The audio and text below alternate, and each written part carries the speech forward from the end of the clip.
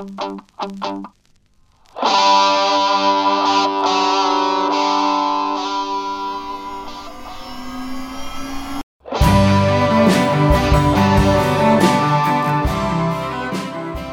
been thinking about statues lately as they've been falling, from the statue of Edward Colston in Bristol to the Rhodes Must Fall movement in South Africa and Oxford to the calls in America to remove Confederate statues. That's my friend Dr. Laurel Moffatt, and I had so many people contact me after her last single on paddling and prayer through the pandemic that I felt I have to give in to the crowd and invite her back. Thanks.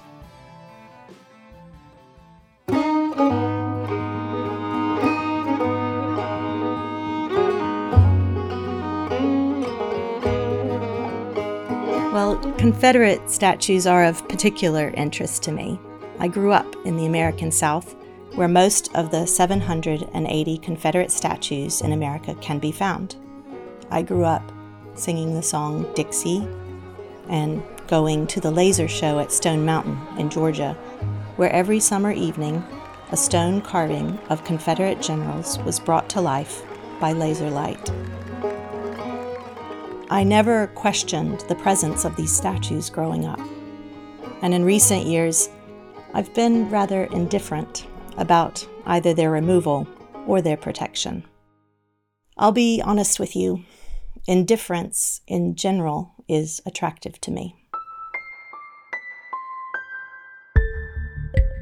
I like how little it asks of me. It doesn't ask me to think or feel or do much of anything, really. That's its nature, of course. It's an easy escape from any demands that truth may make on my attention, behavior, or beliefs.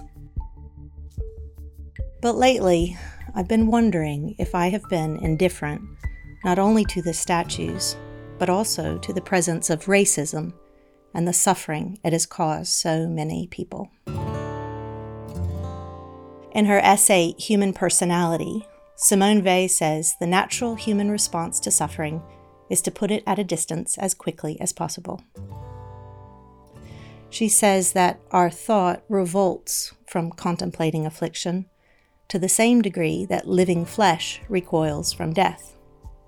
A stag advancing voluntarily, step by step, to offer itself to the teeth of a pack of hounds is about as probable as an act of attention directed towards a real affliction close at hand on the part of a mind which is free to avoid it. In other words, when presented with someone's pain, if we can find something else to think about, we probably will.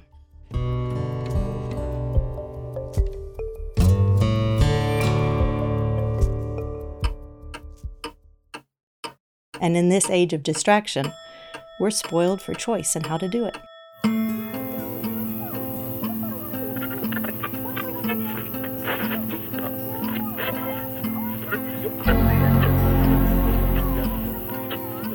Given the human tendency to avoid thinking about suffering and the variety of distractions at our fingertips, it raises the question for me, is it even possible for us to adequately consider the suffering of another person? According to Weil, it's not possible, except through a force or reality outside of ourselves, something supernatural that can enable us to do the impossible, willingly direct our attention to the suffering of another.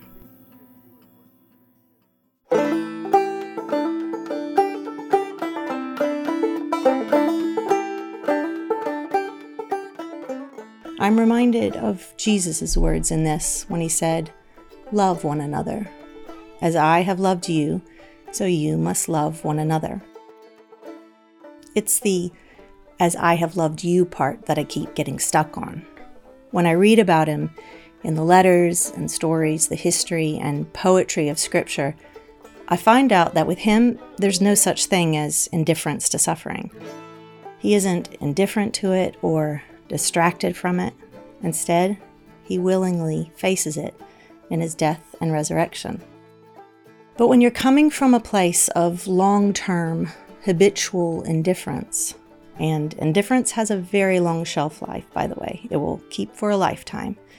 It may seem impossible to move from a state of self-protective disinterest to one of deep engagement in the suffering of others. At least, it seems impossible without some kind of major intervention. But I guess that's why there's this standing offer, a promise really, repeated again and again by prophets and poets and Jesus himself, of a heart transplant to remove the stones of indifference in our chests and replace them with living, beating, fully feeling hearts. Swing low, sweet chariot. I want one of those kind of hearts when I listen to May Shaw Brewington in Tennessee, when she writes in the Cleveland Banner about how slavery erased her family's history and stole the names of her ancestors.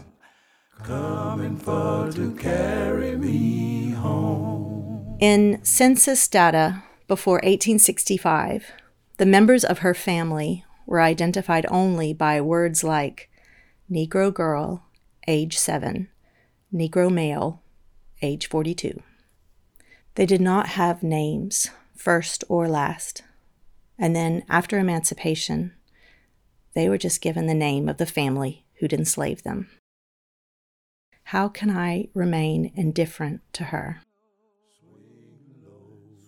The more I read and listen to people who have carried the wounds of racism their whole lives, the more I understand the deep offense caused by Confederate statues and how indifference to these statues can ring of indifference to the people so hurt by what they represent.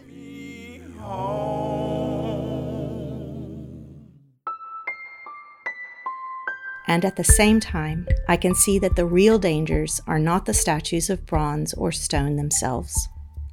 The real dangers are the monuments of indifference that we ourselves can become, or perhaps already are. Indifference is so easy, but it makes a heart so hard, impenetrable to and unmoved by another person's suffering. I don't want to be like that. And according to the Christian narrative, with God's help, I don't have to be. As the debate about statues continues, I keep thinking about the replacement of a stony heart with a living one.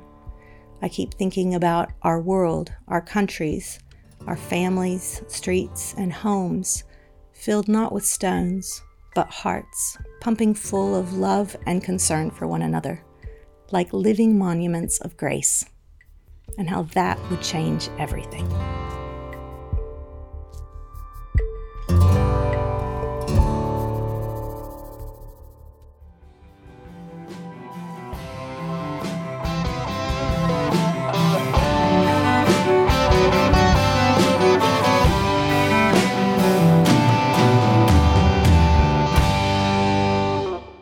You've been listening to the Eternity Podcast Network, eternitypodcasts.com.au.